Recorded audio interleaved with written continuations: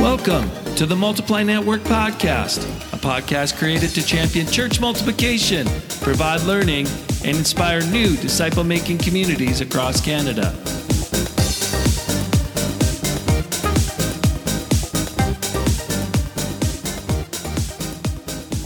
Hi there, welcome to the Multiply Network Podcast. My name is Paul Fraser, the host of the Multiply Network Podcast, and so grateful that you took time to tune in again today from wherever you're at and whatever you're doing. We hope you're having a fantastic day. I do feel like a broken record. We have so many great guests that come on this podcast, and today is no different. Pastor Jerry Beringer, who will give a bit of an intro in the podcast itself, but has been planting churches for well over 2 decades and has got a tremendous amount of expertise. You're going to hear about stuff that's worked, things they've had to change. They've had to hit the reset button on different things. And I love his humility. I love the simplicity, love the wisdom and passion that he has to see Canadians reach for the gospel. The interview is coming up right now. Wow. Do we have a special guest this month for the Multiply Network podcast? Pastor Jerry Beringer is the lead pastor of Champion Life Center and has been planting churches for quite a while. We'll get to him and of all those questions here in a minute. But Pastor Jerry, welcome to the podcast. Hi, Paul. I'm glad to be here.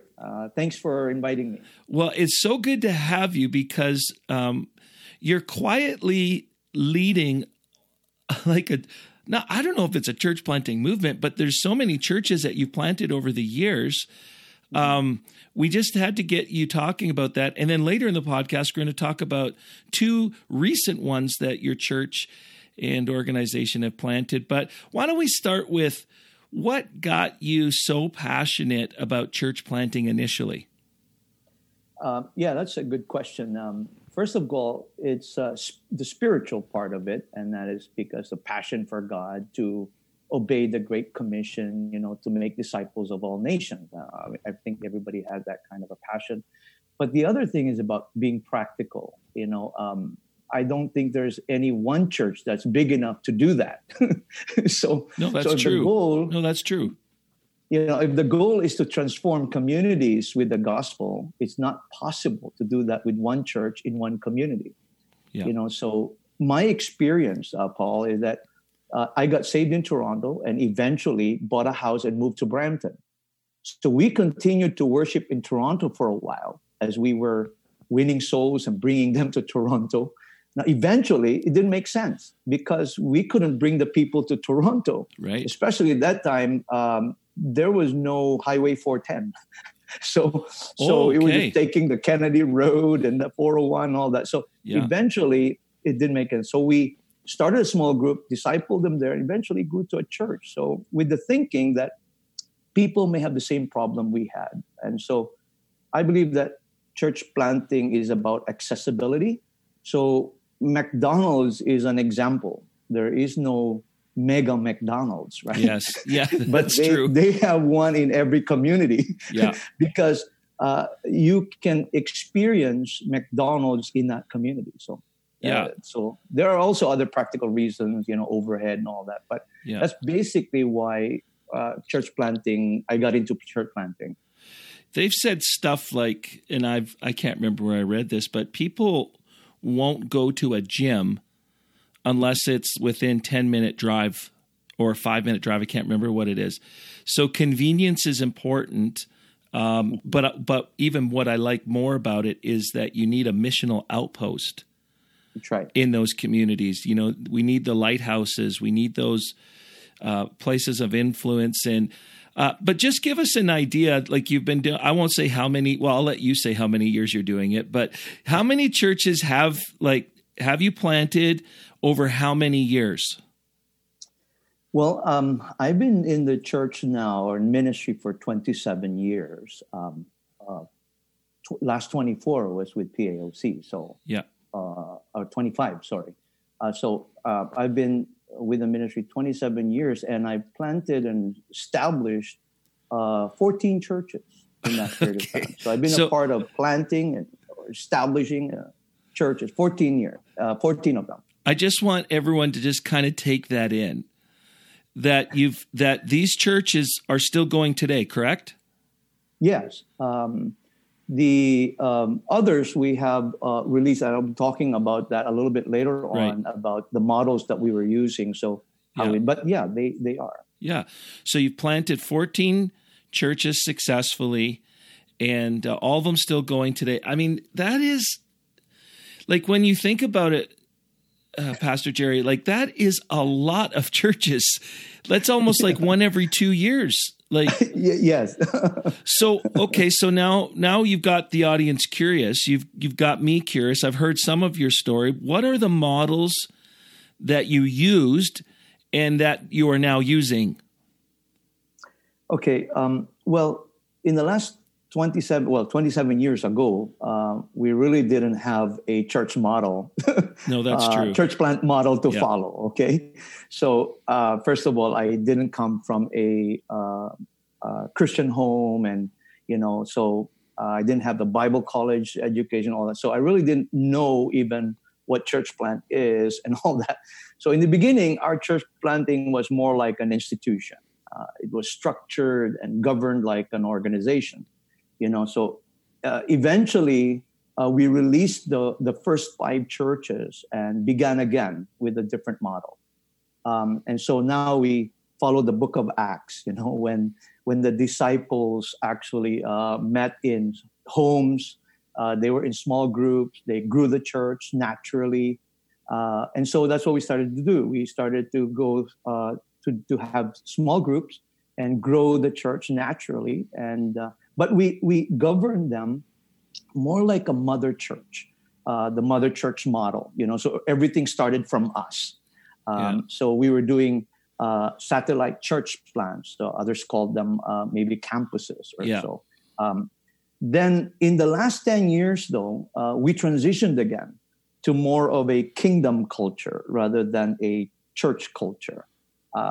We really don't fit into a certain church planting model, but I can call it maybe an apostolic church plant. Okay.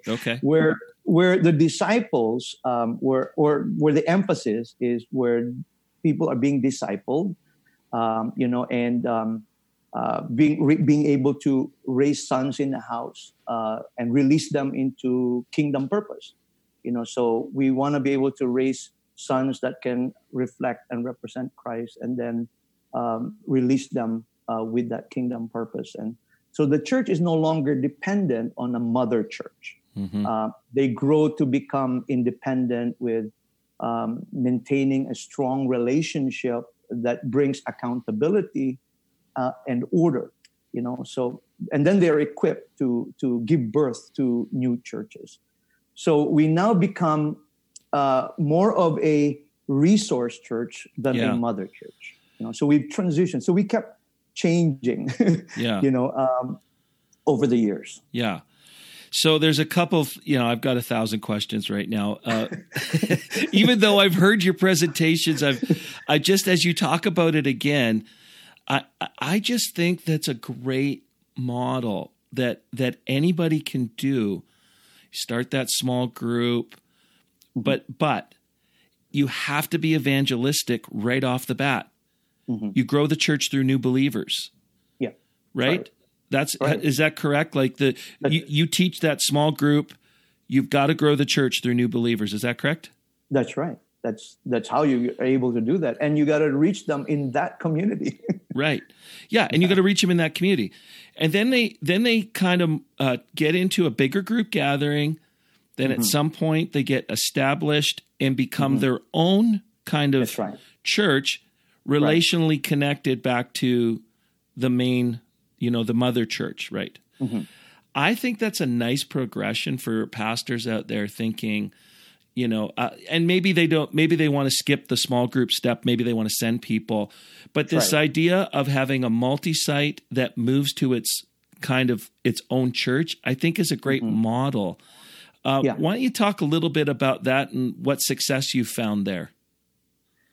Well, I'm not sure that we're successful yet, but and I'm not sure if it's really working so well yet. But we've got a lot of challenges that we face every step of the way. Yeah. So I think we've still got a long way to go. We're still learning, still growing. But I think there are things that we are doing that I think that is working, that we can celebrate. And so let me just share a few of those. First of all, that we're kind of open to change, because it keeps changing. Yeah. Our methods change to adapt to our changing culture. That's a good word. So I think that's what we learned, is that over the years, we can't have just a model and say, this is the way it's supposed to be done. We kept changing as we saw the need. We started changing methods. We started changing structures. We kept changing, and we're still changing. So that's why over the last 27 years, we've seen so many changes in the way we were planting and the church. So, and the other thing is that we empower leaders. So I think that's what we're doing well, is that we're empowering the leaders. We raise more pastors now. We have more preachers. We have more leaders to make their own decisions to reach their community. So rather than all depending on me, right, in that kind of a model, they're now doing their own thing, reaching their community. They know what's best for their community. They know the messages that they have to bring to their community, rather than maybe just listening to me preach on Sunday to a multicast or whatever. So we're able to empower more leaders, and I think that works well for us. And the other thing is that we have a shared vision. So that's working for us, because the burden is not only on us, but every church is thinking multiplication. Yeah. So they have a burden also to multiply. They see that there's a model that can be done, and we made it simple enough that that it can be done by anyone. And so now people want to do that. And so I think that's working, and that's where I think we've been successful at trying to do. And of course, we're learning some more. Well, you're so humble about it too, because I mean, there's churches out there that are just going, I need a leadership pipeline. We want to be a multiplying church, and we can't find leaders, but you're raising them up within your church. Right. And, one of the things that just as a point of clarification, when you use the word sons, you're talking about like both men and women, right? That's right. Yeah. Yeah. Because you have lots of leaders right. that are church planting, some powerful women of God that that's right. that are leading and speaking and doing all the things. So that's another thing too that we could probably do a bit better at, and is just really calling forth some of these women in our church that just have the call to lead. That's right. So I love the leadership pipeline. I love your alignment. You're raising up leaders in the house. My question, I just thought about this.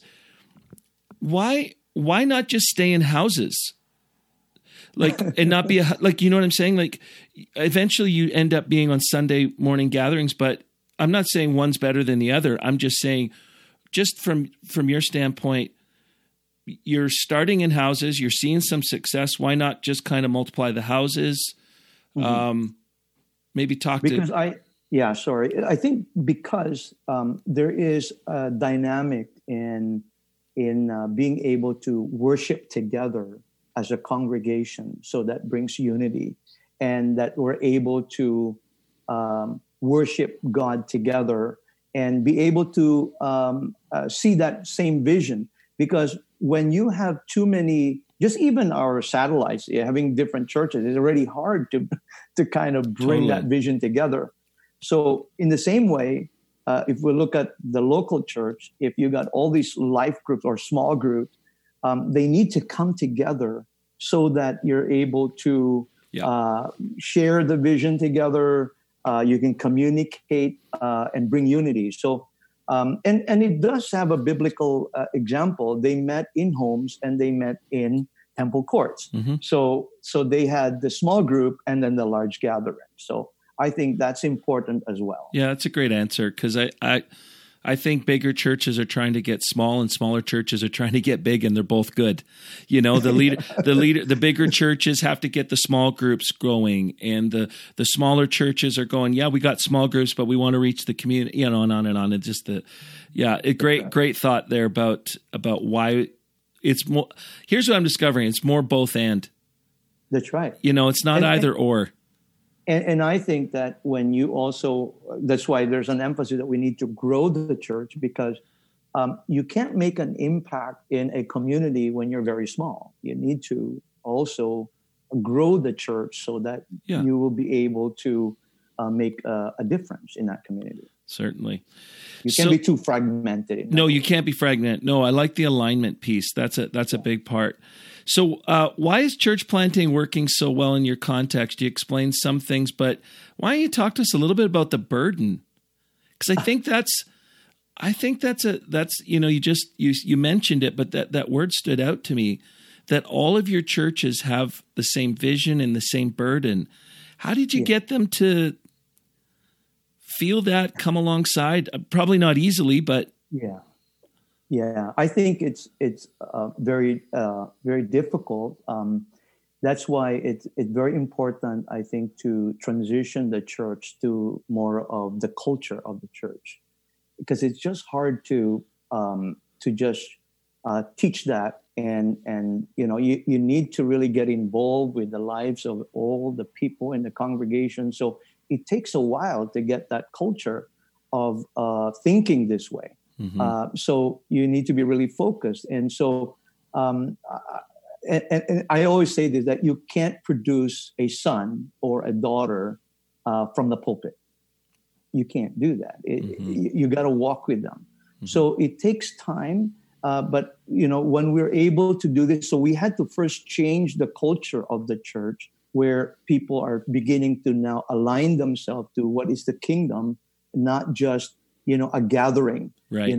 So we could just be an audience, or we can be the army of God. So that's a big difference in how the church looks like. Yeah. So when people start to see themselves as, hey, I am a child of God, I have a purpose, then collectively they start to think this way now. So it grows over time. So if you don't start now, it's going to be a repeat of the same thing. So I think we had to transition the church to start thinking kingdom. Yeah. And you have a pretty clear discipleship program, process, don't you? For all of your leaders, if you're doing leadership in any capacity, there's a pretty clear. Yeah. How important has that been for you guys? Well, because we always lack leaders, right? And I think, you talk about leadership pipeline. We can't produce enough. Yeah. And so we always have to be thinking about how do we raise up leaders. And so one of the things that we've done that I've seen works is that we created aside from the other ministry leadership training that we do, we did a full-time 1 month leadership school. Yeah. And that was just to train people from 18 to 35 who are still fresh. They're now in leadership, and to give them a full-time understanding. So they had to be there full-time so we can really pour into them, because we really needed them to be able to rise up. So that's very important. So we make sure that we do that. Yeah. And I just love the fact that you guys have that, that leadership pathway for them. That they, here's the clear steps moving forward. But so one of the things that we're focusing on in September for the Multiply Network is some of the newer churches that have been started. And you have a couple in your kind of network in your church. Why don't you talk a little bit about those two? Because I was quite excited when I was chatting with you recently, and you told me about them. And so why don't you tell our group what's happening in your church? Yeah, okay. Well, I'm excited about them because, the first one is our Durham church plant. This is led by Franco and Elena Beleza, and this is in Oshawa, actually, about 1 hour, for those listeners that we have, is 1 hour east of Toronto. It was started in July last year. Okay, so it celebrated 1 year anniversary this July. But this is how it started. This is what's exciting. Yeah. We in Brampton, our church in Brampton, planted a church in Toronto. Then Toronto planted the church in Scarborough by releasing about 30 people. Now that Scarborough church grew to about 200. And so then they released about 30 and planted Durham. Okay. That's so great. But here's how it worked. It started 1 year before that, when they were already reaching out to that community. All right. So there were already people coming from there. They were doing small groups there. So after they've been doing that, they were bringing them to Scarborough. So now it became natural to say, hey, you don't need to come here. We can just start it over there. So get trained. So now they average about 40 to 50 people and are actively reaching that community. They're only a 1-year-old church. So we have a strong base now of about 40, 50 regular people who are sons and daughters in the house. So they're now being actively reaching that community over there. So, and that's four generations. Yeah. Brampton to Toronto, Toronto to Scarborough to Durham. Wow. That's so great. So it's not dependent on us, right? Yeah. So it was the other churches. No, I hope that's encouraging some people out there that are thinking multi-site and thinking, maybe you're a campus pastor, a multi-site pastor, and you're thinking, is it possible to grow a multi-site? Well, we've just heard it here folks, that it is possible. Obviously, we know it is, but it's just great to have a real life story in our group. Yeah. And so the other one, or go ahead. The newest one is the one in Exeter. This is 1 hour west of London, Ontario. So it was launched only July this year. So we planted the London church. So again, Brampton planted the London church. Then London planted the Exeter.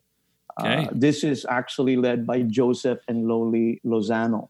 Okay. Again, it started a year before that because a couple started a small group in that area and, started counseling them, winning souls, and that grew and came. And they continue to come to the London church. So they were bringing them to London and they were doing the small group over there. So eventually they started worshiping in Exeter. So they now average about 50 to 60 people. Wow. So we launched it in July this year. So they're only a couple months old, but they're doing very well. But what is more exciting, Paul, about these two churches is that they were not led by pastors or planted by pastors. They were planted and led by leaders in the church. Okay? Come on. They oversee 50 to 100 people and they're not full-time. Okay? Wow. Our only involvement is training and coaching and providing resources. But these people, I really admire these people because they're working, they have their job, but they have to counsel, raise up leaders. They have to, develop the small groups. Like this one, just the recent one, we have the Exeter. They have about 5 or 6 small group leaders, and they're running them. So we don't call them the traditional, quote unquote pastor yet, but they're pastoring the church. But they're not full time. And that's what's exciting to me because we've now broken through to see that now we can do church multiplication with leaders that they don't need to be a pastor to get started. Yeah, and what you mean in the formal way with formal education, but many of them probably have the pastoral gift. That's right. Yeah. Wow. So with that, they know that, hey, they didn't have a Bible college training and they were not ordained yet, but they cared for people. They people see them as, people that they've been with Jesus. Yeah.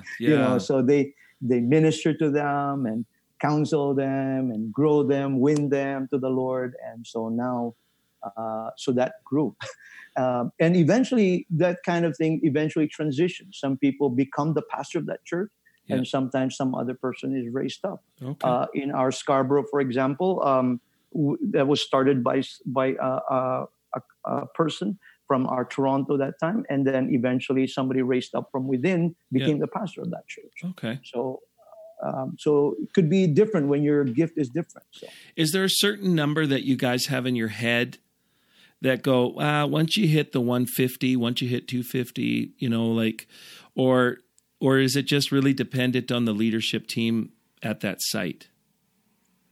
I think primarily it's dependent on the leadership, but there are certain guidelines. I think that when you reach about 200, it's about 150 to 200. I think you need to be thinking already about planting, because at that time you have enough.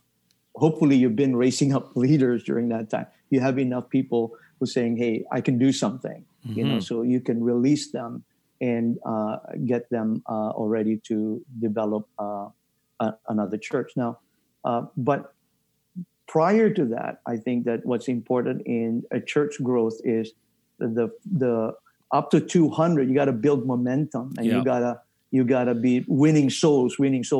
Yeah. Sometimes we get caught up with so many programs before anything. And so we need to grow the church up to 200 first before we have all of these other programs, and then, plant the church. So I think that it depends also on the leadership, of course. Yeah.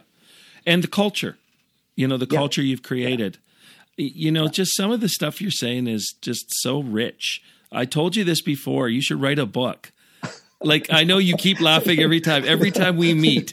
I tell you, you should write a book. You should write this stuff down, because it seems simple, but it is so profound that you've built a culture from, and for those who are in the journey in existing church ministry, your church for a while didn't have this kingdom culture. For a time it did. You had to work at it. You had to shift. Right. You had to let people move on. You said your first 5 churches, you needed to, because it would have been too hard to shift the culture. Right. You had to kind of hit a reset, and that's right. The reset. That's what. That's a pretty courageous move, in my opinion, to just kind of send. Hey, we bless you. We're going to send you off well. But then we're going to reset because we need a new culture, because we need to multiply, and we can't multiply. Right. That's a courageous leadership step, and I honor you for that. Oh, thank you. Yeah. So write a book, would you? Anyways, I just, every time we see each other, I'll probably say something. Oh, boy. So what would you say to some of our leaders, senior pastors out there thinking about church multiplication? How could you encourage them?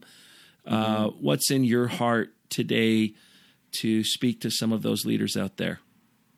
Well, I would tell them what I would tell all of our churches, our pastors in our churches, and also to other pastors whenever I see them in conferences, whatever.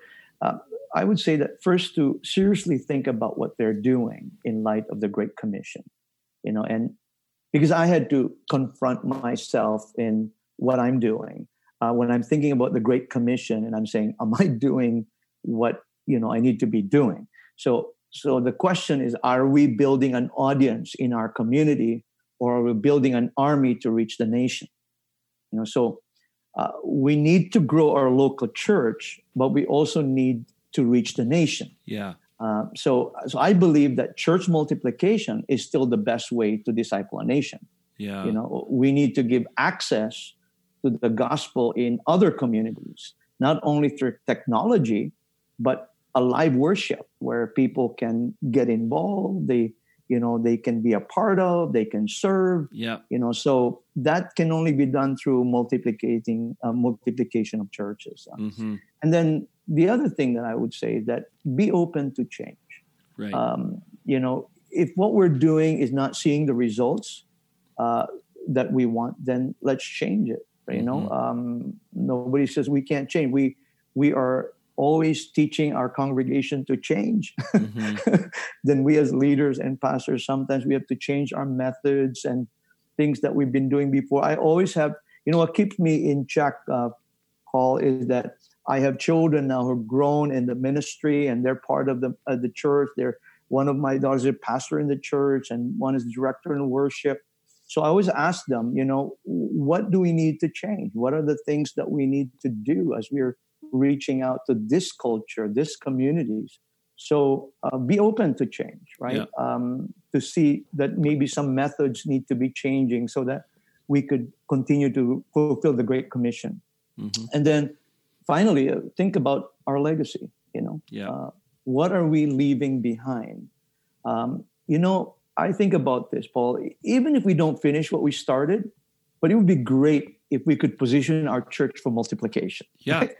I mean, if you don't start, right? Yeah. Some of us are already 5 years behind because the youth are already there. The young adults are already next in line. Mm-hmm. So we need to start really positioning the church already for multiplication, already talking to them about what we see the church to be. So we got to do it now. If we don't do it now, it's another year late, right? So very important that we think about that legacy. Some of us have been thinking about it for a long time. So don't overanalyze the process. Just get started. Yeah. Sometimes we analyze it so much and we never get started, right? Yeah. I saw a quote one time. It said, the hardest thing to do is to get started. Yep. So it's true. Just get started. If you're thinking of doing a church multiplication, just get started in doing something about it. Start small with something. Right. But I think we need to do that. Right. So. And that kind of leads into the next question a little bit, because I like to give, our podcast guests the opportunity, obviously, speaking from a Pentecostal Assemblies of Canada perspective, but I know that there's other people that have come up and told me and said, hey, I'm listening to your podcast. We're from another fellowship or whatever. But are leaders in that fellowship. And so what would you say, to our group and to other tribes out there that have a heart to multiply, from somebody who I think is doing it at a local church level? What would you say to us as a group nationally? What are some of the things that we need to do to get our movement moving forward with church multiplication? Well, first, I would say that do more of what we are doing now in church multiplication. Yeah. I think that you're doing a great job. What you're doing is a great idea that somehow some people thought about that to put that in place and put you there. And we should continue to do that and develop it more because it's a great resource for people out there to thinking about church multiplication, and somebody has to champion that, and you're doing a good job doing that. So I think that as a movement, that's a great thing. So we need to keep doing that. Yeah. The other thing I'll say is, I'll say this out of respect and love for the fellowship, because I was credentialed in 1994, so that's with PAOC. It's 25 years. Yeah. I've been with the PAOC. So what I'm saying is out of my experience with the fellowship. Yeah. So here's the thing I would say. We need to revisit our governance regarding church planting. Okay. Meaning, how do we govern church plants? So I think that the districts are still operating the way it was when the fellowship started. Mm-hmm. I feel it's still very much territorial, which can be an obstacle to church planting. Mm-hmm. And because of the system, sometimes it discourages a church planter from planting in another district or another province, whatever. So if we're coming from different fellowships, that becomes a hindrance. So, but the reality is we live in a global economy and society. Yeah, an entrepreneur can start a business in Toronto and be instantly global, and have customers around the world. That's true. So there are no longer borders, especially with social media, right? We need the borders and structure to bring order, but accountability is stronger through relationships rather than structure. So if we keep just enforcing structure, we can suppress creativity and expansion, right? So that you're not, much of what you're talking about, I'm feeling, that there has to be some shifts, and I know our leadership is talking about that. I know other groups at their leadership levels are saying, okay, so what are the changes that need to be made at a governance level? Another one would be credentialing. You know, how do we credential the pastors that you're raising up to plant these churches? Like, you know, it's where's the credential? Is there a new track? Do we create some? So these are good discussion points, I think. And I don't know if there's an easy answer, and I don't think you're suggesting there is, but there needs to be some changes moving forward to help encourage church multiplication. So, yeah. Any other comments?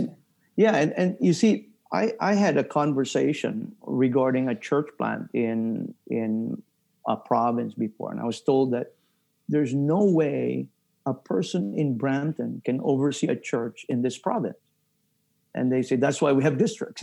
Yeah. And so my answer was, well, Apostle Paul did it without email, Facebook, Zoom, WhatsApp, or whatever, you know. So, I mean, he governed the church in Galatia, Ephesus, Corinth. I mean, so, and they had to ride a boat and deliver a mail, you know, so a letter. So I'm thinking, with the technology that we have, how can we not oversee these churches? How can we not develop? So I think that we need to have partnerships in districts that allow church planters to be able to continue doing that. And I think that is the way to move forward. You know, I'm blessed to hear our fellowship have this 2020 vision of, you know, let's do this and, you know, church plant all across the country. Yeah. Now, the implementation is where we're going to really need to do that. And I think we need to be thinking, what do we need to do? And I think we need to start doing something about it so that people are encouraged rather than discouraged in doing. Because some people, their connections are maybe in another province, right? You know, and not just another neighbor, but maybe they have another connection somewhere else, and they could easily plant a church somewhere else. Yeah. So if we have the partnerships, it'll be great. Well, I can tell you that is something that I'm looking for. I think our Assemblies of God friends in the U.S. have a model that I think it is working.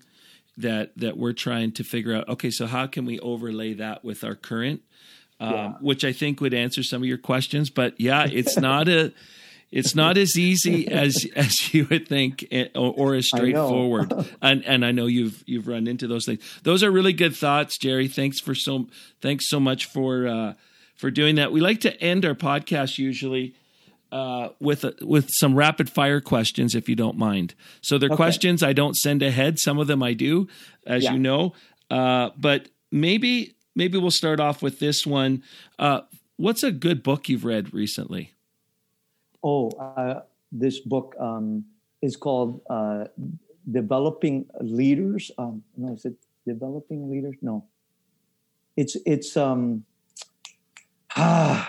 the title of this book that I was reading is more. It's written by.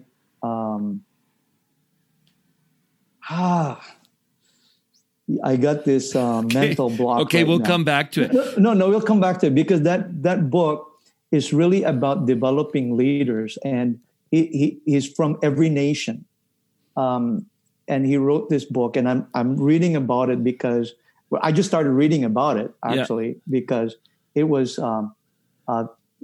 in the line of developing and looking, because there's always a shortage. I forgot the title, but it was about that, and was developing leader, looking for how do you develop leaders in today, you know, so we're always short of it. So. Yeah, no, that's good. Leadership. So you're reading stuff on leadership development right now.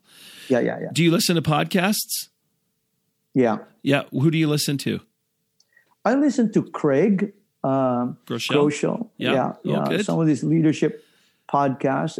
It's you know, I get a lot from that. Yeah. If you could have a favorite supper, you know, someone's taking you out for dinner. Where are they taking you out? What's your favorite meal?